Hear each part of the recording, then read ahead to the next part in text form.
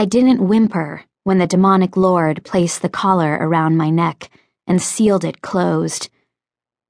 Didn't curse as it dampened my ability to see the arcane and nullified the chances of anyone's being able to locate me. Didn't cry. Didn't scream. Didn't fall to the floor and curl into the fetal position. I wanted to. But in all my years of being a summoner, and of being a cop, I knew that if ever I had to appear strong, it was now, when face to face with a demonic lord in the demon realm. "Don't you recognize it?" the lord had asked. "It's your old summoning chamber." My gaze swept the chamber again. Its dark gray marble floor carved with worn glyphs joined matching walls, so numerous that the room felt circular.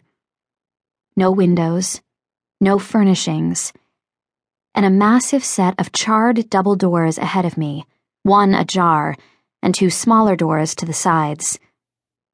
Arcane light cast by shimmering sigils high above bathed everything in an amber glow and eerie sliding shadows.